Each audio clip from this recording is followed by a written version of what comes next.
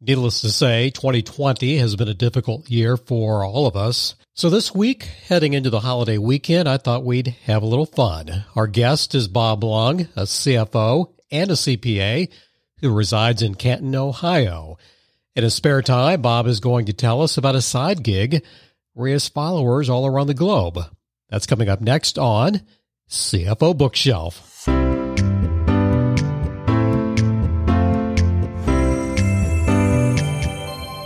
This is Mark Gandy, the founder of G3 CFO, Free Agent CFO, and now the semi-professional, no-name CFO who's a co-host of CFO Bookshelf with my partner, who is incredibly awesome, amazing, the Practice Link CFO, Bruce Reed. How was that? That was great, Mark. And you know, I couldn't say better. I couldn't say better about you. Those are the same accolades and the same way I feel about our partnership and what you're all about. When you think of Thanksgiving, what comes to mind? I'm trying. I'm debating between the deep answer and the shallow answer. You're thinking, what's he thinking of? What's the answer he really wants? Well, I do wonder that, but I've given up trying to telegraph these things. So, you know, I guess one of the biggest things I think of is, I mean, for us, that's my wife's and my holiday there, and so what I think of is the little personal traditions that she and I share, which actually, because of some different things we won't be doing this year. But those are, I'd say that our household's traditions by and large revolve around Thanksgiving. I also think about, it was always a nice homecoming of, once you in college, coming home from college and reuniting with some friends you hadn't seen for a while. Once getting out of college in the work world, same thing. So it's, nice times with great people is probably the biggest thing. And then football. Football. I can't believe you brought up football. Oh my goodness. I told you I didn't want to, I couldn't decide whether I wanted to go shallow or wanted to go deep. So I thought we could lighten it up a little bit. Now we may isolate maybe 90% of the audience, but it just happens to be the guest this week is also a CFO, and we'll get to Bob Long in just a minute. So the topic is this week, fantasy football. Oh, wow. So I did go there. So did you wonder if I was ever going to get around to that? I want to know the percentage of senior managers who join a league with their coworkers. The percentage of senior managers who join a league with their coworkers. Want to take a guess at what that percentage is? With coworkers, senior leaders. You think it's over 50%? I was going to say 63. 21%. Okay. Still a big number. It is a big number. The average amount people pay to enter their fantasy football league is $250. $63. Oh, see, I was right the first time. I'm just one off. The percentage, one more, the percentage of people interested in joining a fantasy football league are at or above a senior management level. So what we're looking at is what percentage of people who want to play are, say, like at your level and above. 81%. That's an interesting percentage. It's 27%. So I am nailing it. So it just goes, that's why. So unfortunately, we may be isolating our audience. One last question, and this won't be a question. The last stat that I can find is about 60 million people play fantasy football across the U.S., and that also includes Canada. 60 million people. I mean, it is I want to say, check my facts, it's at least a $2 billion industry globally. Our guest this week is Bob Long, and we will just go ahead and get the conversation started, because the first question, Bruce, I asked him was, what was his decision to even become an accountant? It was my father. The typical, you're 12 years old, you're in whatever, 7th, 8th grade, You got to make a career choice. What are you going to be when you grow up? My goal was either to be a teacher, a radio disc jockey, something fun. I was just like, That's cool. And, so I sat down with my dad. I'm like, all right, so here we go. I either want to be a teacher or I want to be a radio disc jockey. He goes, that doesn't make any money. That doesn't make any money. You're really good at math. You should be an accountant, because I have an accountant that I golf with, and he makes a lot of money. And so you good at math, so you might as well just do that. That was all it took. I was like, hey, make money and it's math. Yeah, I'm in. Now, granted, got to college, found out it was a little more difficult than that. But yeah, that was literally the decision. They had a bookkeeping class in high school, smoked it like 102 average or something, 102% average. I mean, I just like, this is it. This is fantastic. I'm going to kill this thing, Then, like I said, college kind of smacked me back down a little bit, but it's worked out, certainly. Even though you worked in public accounting, one thing I noticed on your LinkedIn profile, when I went to school, the push was public accounting. It's almost like you weren't given a choice. I mean, all of our teachers, the division head, again, public accounting, but you're one of the success stories where your background is very CFO centric, but it's not like you spent years and years and years in public accounting. So I was impressed with that. Was that by design? I didn't have the grades, strong enough grades, a little bit too much partying at college. So I didn't have the grades to get the interview with the Big Eight at the time. But you had a personality. But I had the personality. And, that was what everybody told me. Bob, if your GPA was X, you'd be in a heartbeat. I'm like, yeah, okay, I get it. So I started at a retail company doing internal audits, which was fun for about a year and a half. And then they were sold to another company in Virginia, and we were going to move. So at that time, I moved back to Canton, and they had an Ernst & Young Canton office. And one of my friends from college worked there, and she said, hey, you would have to start like a new hire, but I can get you in. AKA grunt. Yeah, which is fine. I'm like, I don't care, because I knew how important it was to, get in the door, especially at a firm like E&Y. So I did that. It all worked out great. I was there for a couple years, 3 or 4 years, whatever, did everything like most. That's where I ended up meeting my now wife for 33 years. So that all worked out perfect. And then I jumped out when I started to have kids, because I saw that scenario. And again, nothing against anybody out there who made partner and worked their ass off, but I saw it's long hours. Yeah. And I just said, I can't do that. I just can't. So I didn't. And so I went into, the private world for a while, did various things from banking to construction to manufacturing. And then actually went back into public accounting when my kids got older, and did that for a few years, and then have now jumped back into the CFO role. And I'll probably stay there. I don't think I'll ever go back to public. But, it's good experience on both sides. I learned a lot from both, definitely two different worlds, but certainly a lot of fun. And again, people are like, oh, accounting is boring. I'm like, yeah, it's not super exciting, but it pays the bills. So I have no idea what the green room equivalent is for podcasting, but I'm just going to say in our green room conversation, right, you'd mentioned that you'd brought in 6 figures of income because of our topic today, fantasy football. So we're going to hit that in a minute. So speaking of fantasy football, when did you discover fantasy football? 1985. My friend comes home from a bookstore, an actual bookstore, with a little pamphlet type book called Playing Fantasy Football by a gentleman named Chris Charpentier. He had already read it. He gave it to me, told me to read it, and said, what do you think? Should we do this? And I'm like, yeah, it sounds like fun. What was the time frame, Bob? Roughly? 1985. 1985. Boy, so that's in the beginning, near the beginning. Yeah. So, I mean, obviously it was not a big deal at that point. It was long before it was cool. That's for sure. Because I worked at E&Y, I was the only one that even had access to an actual personal computer with Lotus 123, not Excel, to do a spreadsheet every week of the scores, the rosters, that kind of stuff. So every week I would get the USA Today papers. I would, calculate the scores. We did touchdown only because, we didn't want to get too complicated. And then every Sunday I came home from church at noon and I had, 23 messages on my phone of everybody's rosters for the week. And so on Wednesdays, I would calculate, print, and mail them with stamps in an envelope. Oh, my so they got goodness. them by Friday.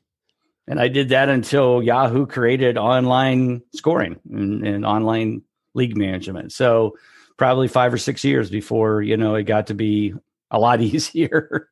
So yeah, and that's where it all started. In the just playing fantasy football. I was going to say my first introduction, not to fantasy football, but to fantasy sports was at a CPA firm in Gladry and Poland in Cedar Rapids.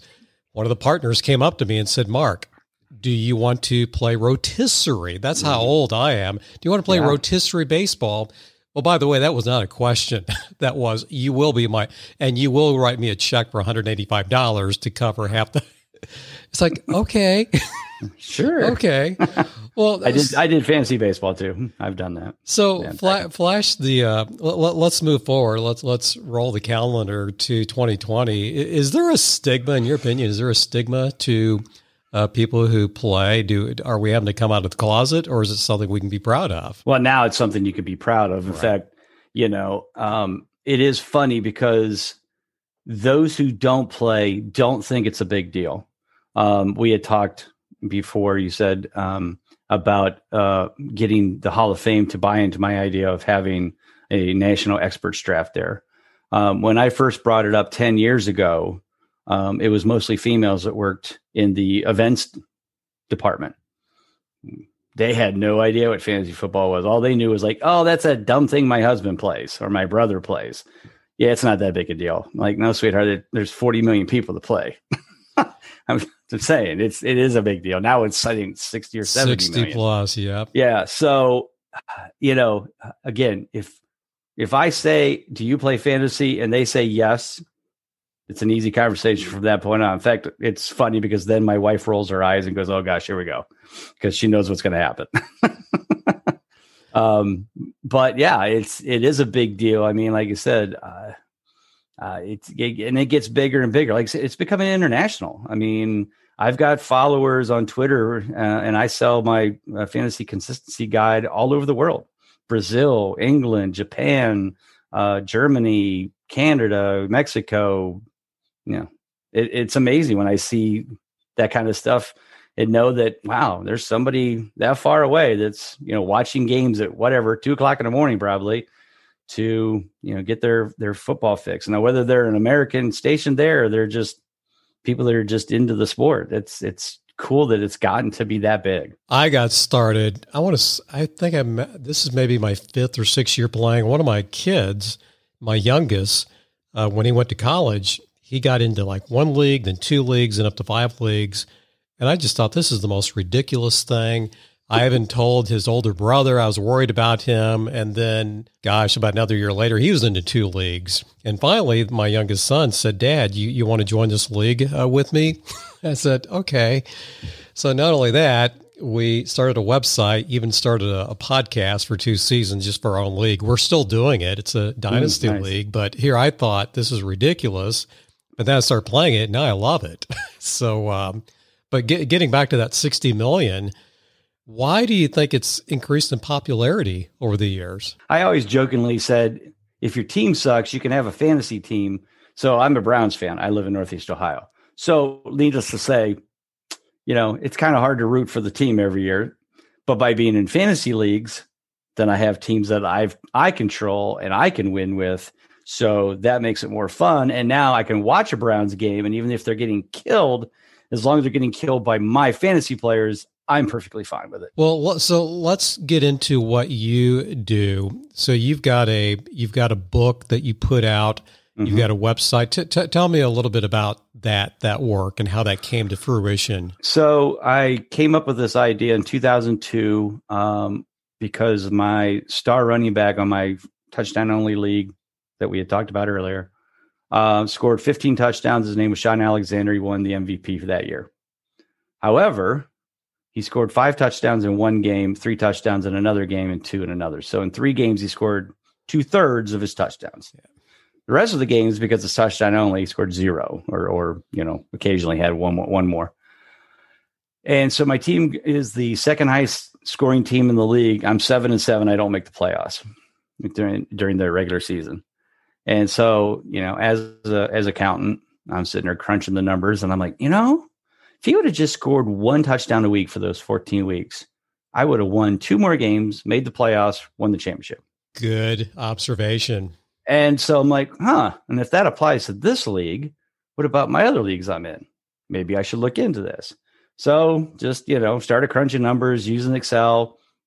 And then long story short, find out my brother-in-law has Visual Basics background and can dump things into a database, and we can create reports and forms. And, then that goes into a website that somebody can create the back end, and I can load the data in. And I had a calculation for how I was putting my consistency information out there.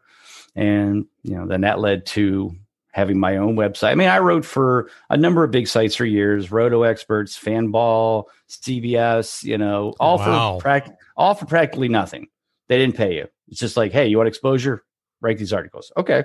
Because I wanted exposure. But probably 10 years ago, I finally decided that, I should try to make some money at this. People seem to like this concept. So let's give it a shot. So did the website, got it rolling. 4 years ago, wrote the first book.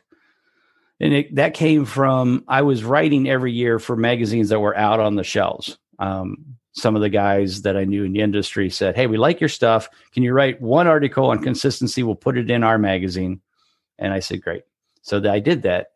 But I kept saying to them, man, if we could take this consistency data that I have and add it to the player profiles, that would really make your magazine stand out. And they all loved the idea. Problem was there wasn't enough room for all that information on top of whatever they were putting. So they said, thank you, but can't do it. And I'm like, all right. So then I found out that you can self-publish on Amazon.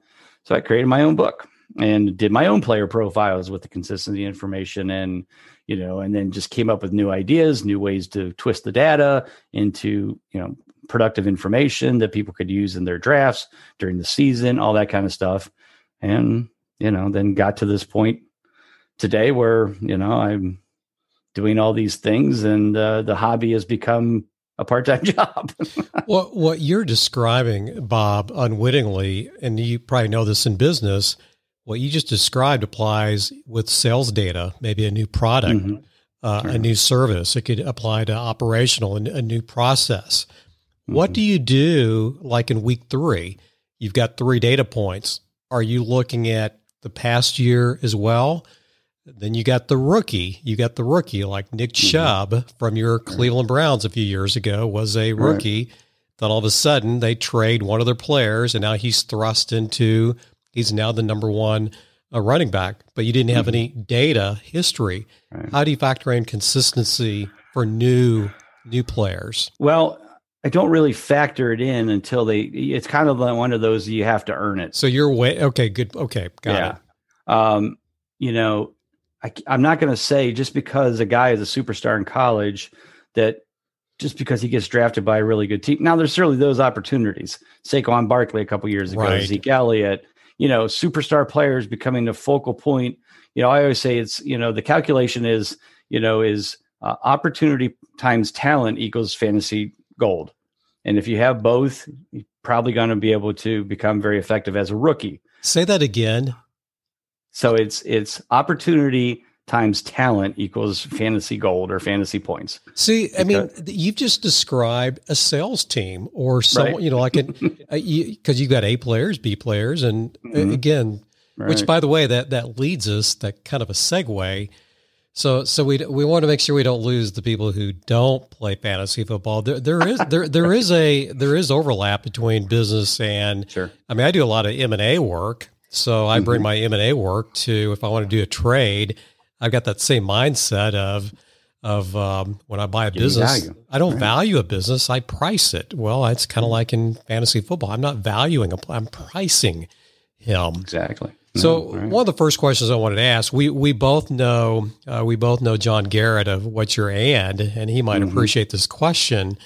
Can fantasy football boost the morale and the culture of a business, or even just a department within a business? Absolutely. I mean, anytime you can get your department, your company, all working together to a common goal. Now you can say fantasy football, but it is, it's camaraderie. It's, it's relieving the stress of the job. It's, chatting about something other than sales numbers or hitting the figures or, closing the books or whatever the case may be. It just kind of lightens up the day a little bit, and whether that's in the lunchroom or just chatting by the coffee or, water bottle or water station, all that stuff is great morale. Now, for those that don't play, that's fine. I get it. So find some camaraderie stuff that you do. Maybe the females don't play. So maybe they can talk about, sewing or, drinking wine. I don't know. Something that brings them together. Anytime you can bring a company together with something other than work and still make them, I think that's always a plus. It's always a positive. I already know the answer to this one. This is kind of a softball question, but fantasy football is like sabermetrics. I mean, you've got this sabermetric mindset environment in fantasy. Mm-hmm. Does that make us better at dealing and understanding data in the workplace? I don't know how it doesn't. Anytime that you can, there's nothing I love more than analyzing any data.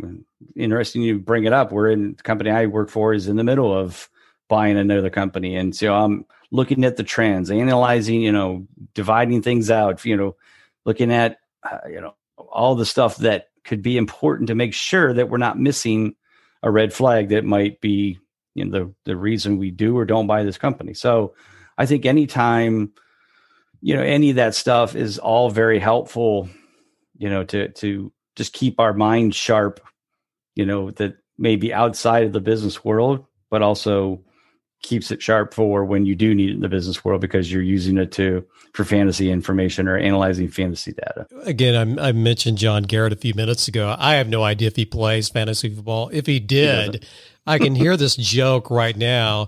It's like, I know people who spend more time figuring out who they're going to draft than they do the CFO they're going to be hiring or the controller or the chief operating officer. But do you also see maybe a connection between drafting versus hiring? I mean, there's certainly similarities there. I mean, anytime you're going to hire somebody, you want to get the best value for the company.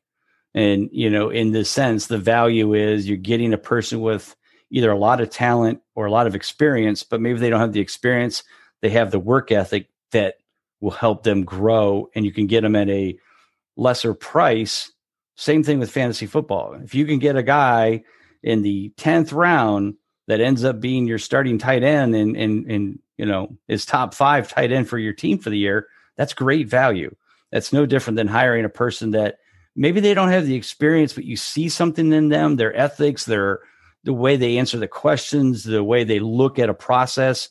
That's where you can find that value. It's exactly the same. Bob, I'm amazed at draft time. I mean, draft time's usually in August. I mean, basically, right. There may be some people that do it July, but I've always been exposed to August. It's a big deal. I mean, you got all these sites, ESPN, CBS, Yahoo, Fantasy Pros, and so on. Right. You mentioned a few that article after article about who to draft. And then you've got publications, yours, and people are spending money on this. But yet when it comes to having to hire some positions, no, I don't want to spend money on a recruiter. I hate having to spend all this money on Indeed. Right. It's like, but yet in the fantasy world, look at what the players in fantasy football are doing. I think actually people who need to hire people could learn something from fantasy footballers. Yeah, it's all about preparation, right? And no matter whether you're hiring a new person or buying another company or whatever the case may be, you have to prepare and make sure that you've looked at all the data to make the right choice for where you're going with that decision.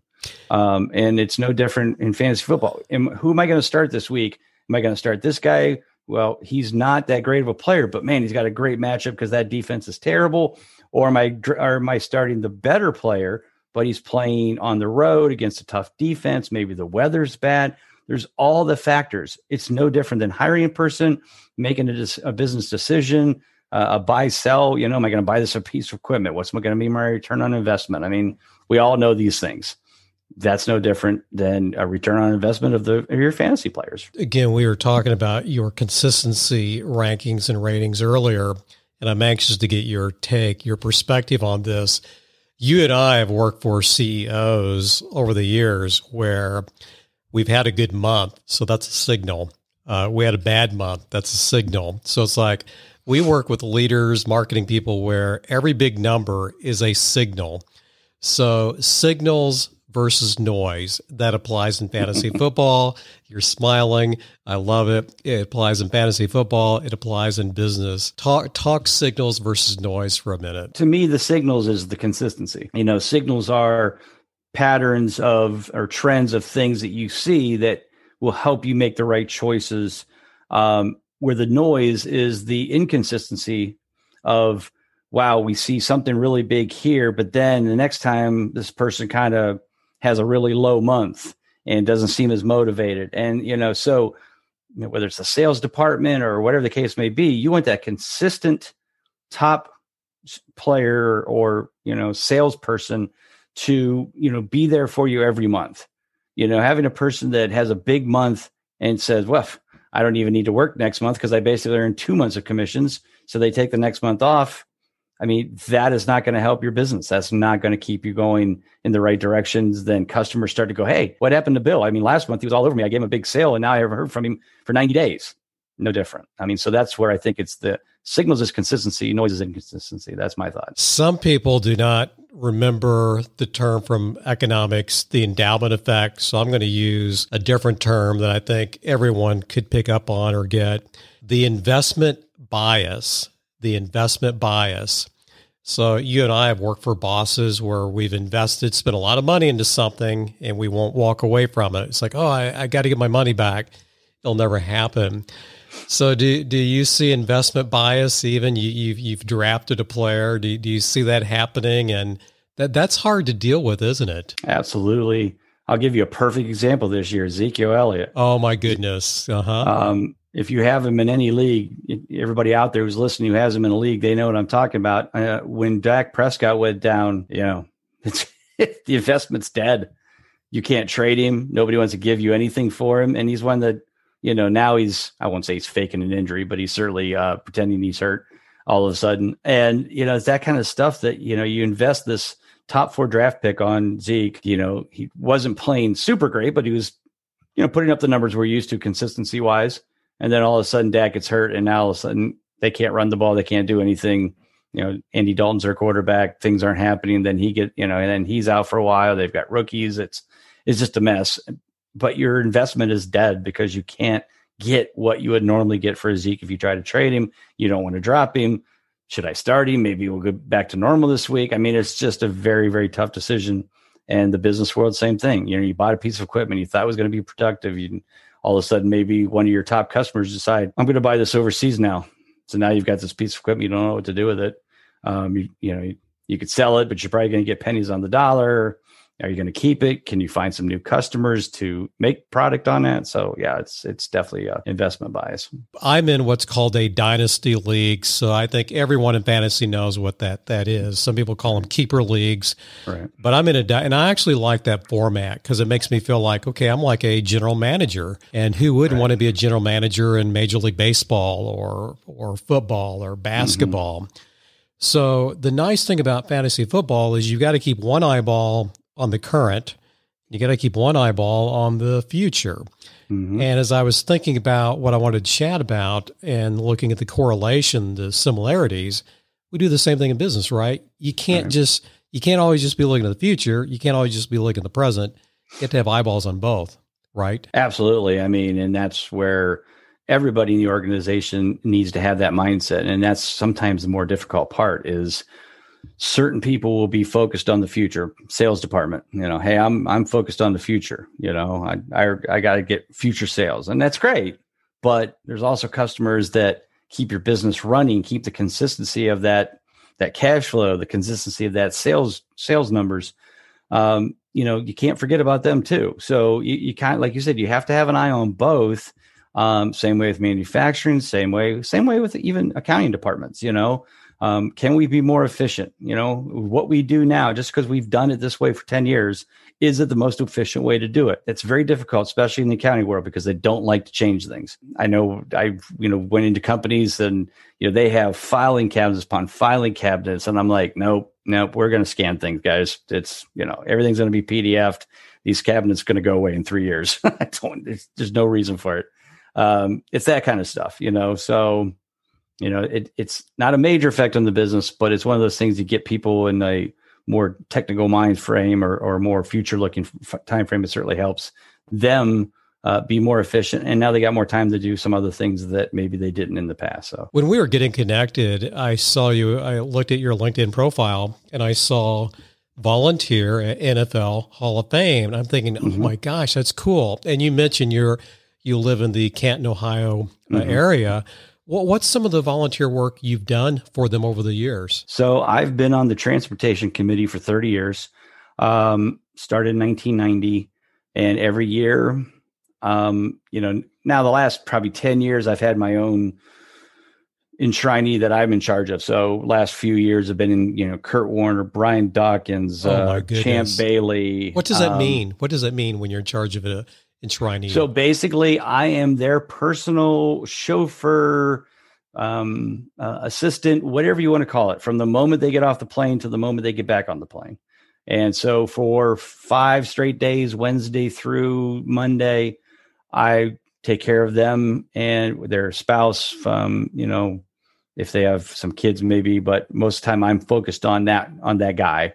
So I had Champ Bailey, not this past year, because obviously we didn't have it, but 2 years ago I had Champ Bailey, and, they're just, it's just, I've always been a football fan, and, living in Canton certainly makes it that much easier. So, to be able to meet some of my, idols like Kurt Warner and I'm a fan, Dawkins, huge fan of Warner fan. Yeah. And, and then just hearing the stories, I mean, that's the stuff. Some of the old guys sitting around, I remember Deacon Jones and, these guys sitting around talking trash at each other about, I used to slap your head around and, you didn't know what you were doing. And, it's just hilarious. And to listen to stories from these guys that you ask them the question. I mean, one of my favorite things was Weeb Eubank was just sitting in a room, and I walked in. I don't know what I was doing in that room. I walked in just looking for somebody. He's sitting there by himself. I walked over, introduced myself, thanked him for coming into town, and I said, Weeb, I've always wondered about the guarantee, the Joe Namath guarantee. What made Joe say that? I mean, it seemed like it was kind of off the cuff kind of thing. He goes, no, actually our offensive coordinator said that the day before after practice to the offensive, the team, the offense, and said, if we can execute like we have in practice, I guarantee we're going to beat the Colts. Joe was just saying what he said. Now, he didn't say the offensive coordinator said it. He just said it because, he was just trying to make a point, but it became, it wasn't Joe's thing. And that's what a lot of people probably don't realize. So, hearing those stories really makes it the cool part of all of that. It's fun. It's hard work. It's 6, 7 a.m. to, I've went 24 hours straight before when, they have their big parties afterwards and you're up, getting everybody back to the hotels. But we have like 5,000 volunteers every year help with the Hall of Fame. It's a huge volunteer thing. And for little Canton, Ohio, it is, it's our bread and butter every year, and we look forward to it.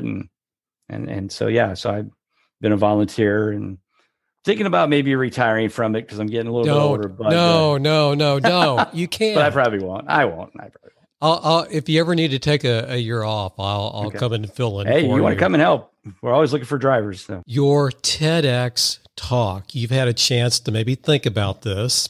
I'm talking the TEDx talk that would be at your local community college. It might take 8, 9, 10 minutes. Mm-hmm. I would love to know, because you've got several different angles or paths that you could go about this. I want to know, Bob Lung, your TEDx talk. I would say, and I did this a number of years ago, and I would love to do it again. And I kind of just did it for an accounting group. But I talked about the importance of consistency in life, not just fantasy football, but business, parenting, whatever you wanted to use it as, and how important it is to be consistent in everything you do. Because it's not just, fantasy football, I can prove that, it can win and it's successful. But, when you hear about family problems, it's usually consistency of parenting, they're divorced or, one isn't in town all the time. And so, and in business, how important, I helped lead 2 companies to ISO 9000 certification. Well, what's ISO 9000? It's basically, documenting a consistent operating in manufacturing or service system in your business. It's all about the consistency, doing the same thing every time, and make sure you're checking for accuracy and quality. So that would be my TED Talk is, how we could utilize consistency in everything that we do and make it more of a priority. Some of your favorite books, either books that have meant a lot to you in your career early on, books you just love reading, or books that you also recommend to others? Well, of course, I would be remiss not to say that everybody needs to go out and buy your What's And by John Garrett. Agree. Because for this reason, not because, my name actually isn't in it, but it does have fantasy football on the cover. I saw that. But because it's so important for people in the business world to read it and give it to their boss to read and let them understand that it's okay if Susie and Sally talk about how they love, crocheting for 5 or 10 minutes a day. It's not a waste of time. You're not losing productivity. You're creating camaraderie. And so I think John's book really is so important for people in the business world to get a hold of and read and pass along, because it is so important to not look down on people just because they do something outside of work and they're not dedicated to work 24/7.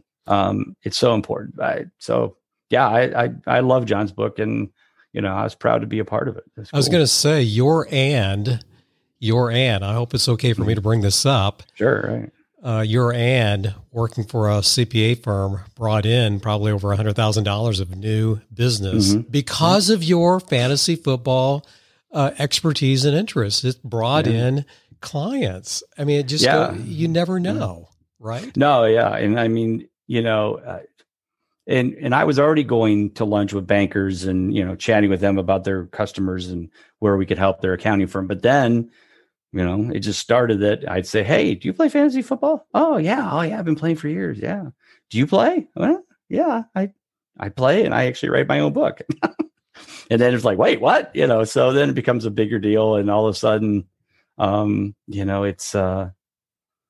it's something that they remember about you. And so then now when one of their customers says, "Hey, I need an accounting firm to help do this stuff to kind of get things ready for this bank loan. Anybody you can recommend?" "Oh yeah. I just had lunch with Bob yesterday. He's and oh, by the way, do you play fantasy football? Because he does too. And you guys would get it off, hit it off. So make sure you do that." So yeah, so it's kind of it was just always building, but it was still frowned upon. It was still not something that the partners, thought it was cool to talk about all the time. And, but when people are walking in my office, go, "Hey Bob, I got to start these guys this week. Who'd you pick?" What do we do? Tell them no. So yeah, it's one of those things. I get it. I'm not the owner, so I don't know. But I think John's book, like I said, is so perfect in the way it describes to business owners and supervisors, like, hey, don't look down on that. Look at that as a positive, and embrace that. Maybe once a week, have a day where you everybody brings in, something that they are into, whether it's a book or woodworking or making, something or crocheting, whatever. Just, share that talent, because I think it's cool when you know what other people can do and they may be able to help you. You know, this guy may be a guy that works on cars. Oh, hey, you know what? I used to be the computer guy too. You know, everybody like, oh, do you fix computers? I'm like, yeah, I mean, I kind of have a decent idea. Oh, could you go over? Because my kids, I think, have destroyed my laptop because they were looking at something and clicked on the wrong thing. And, you know, and I'd come over and clean it up, wipe it out, get it back to normal. Oh, thank you so much. You know, and then at some point they're going to help me. So, you know, maybe they know plumbing or know how to fix a light. That's not me. So, yeah, I mean, I think it all works out in the end for people. In the show notes, we're going to link your name to your LinkedIn profile. Hope that's okay. Fine. For those who do play fantasy football, share that site. What's the URL? So I actually have two LinkedIns. Oh, you have two. I have a CPA LinkedIn and I have a fantasy football LinkedIn. Okay. So. Okay. We'll do both. You can do both. The website where all of the consistency data is found is bigguyfantasysports.com, and you can go there. And, the season's wrapping up, but you can hit me up. I'm also on Twitter, and my Twitter is all fantasy football. So it's at Bob_Lung, because somebody has at Bob Lung in England and they raise pigeons. There we go. And they have 3 followers, and I couldn't figure out how to get it away from them. So 3. So it's Bob_Lung, but, so yeah, come, anybody have any questions, be happy to answer them. I mean, that's one thing I love doing is helping others. And at the end of the year, getting that email or that message on Twitter that says, hey, Bob, thank you so much, man. I've been struggling for years with my teams, and I bought your book and I used your guide, and, I made the playoffs and won this year. I made the playoffs and I haven't done that ever. And that's always the stuff that makes it worthwhile. So. You are listening to CFO Bookshelf, lifelong learning for financial leaders. And now, back to your hosts, the no-name CFOs, Mark and Bruce. Bruce, I know that you do not play fantasy football, and I know why. Right. I want the rest of my life to stay in order. It's the reason that I should not play. The fact that I have a website for our league, which I have not kept up to date this year, and the fact that one of my kids and I did a podcast for 2 years, does that tell you something, that when Mark gets into something, we tend to go a little bit overboard? Oh yeah, and that's a cautionary tale to the 27% of those senior executives out there that are considering need to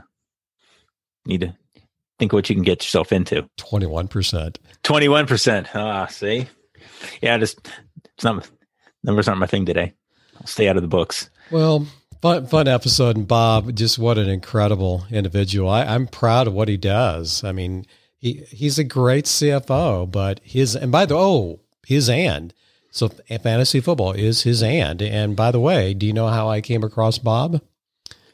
It was in the interview with John Garrett. He just mentioned him in passing, and you and I are both Colby fact finders, so my antenna went up. Bob Blanc, taxes, fantasy football. I wrote that down as we were talking, so I looked him up.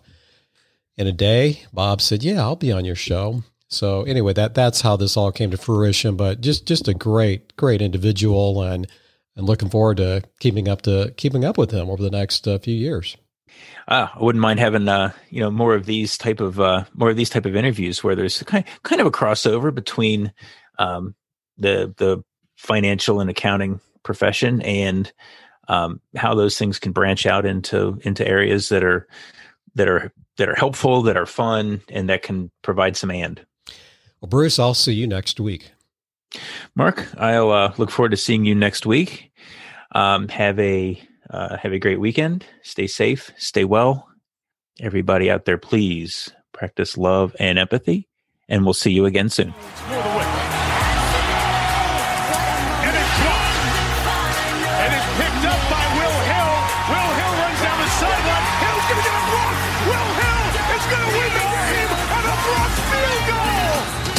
CFOs. VPs of finance, controllers, staff accountants, financial analysts, FP&A professionals, and all other financial leaders. Thank you for listening to CFO Bookshelf.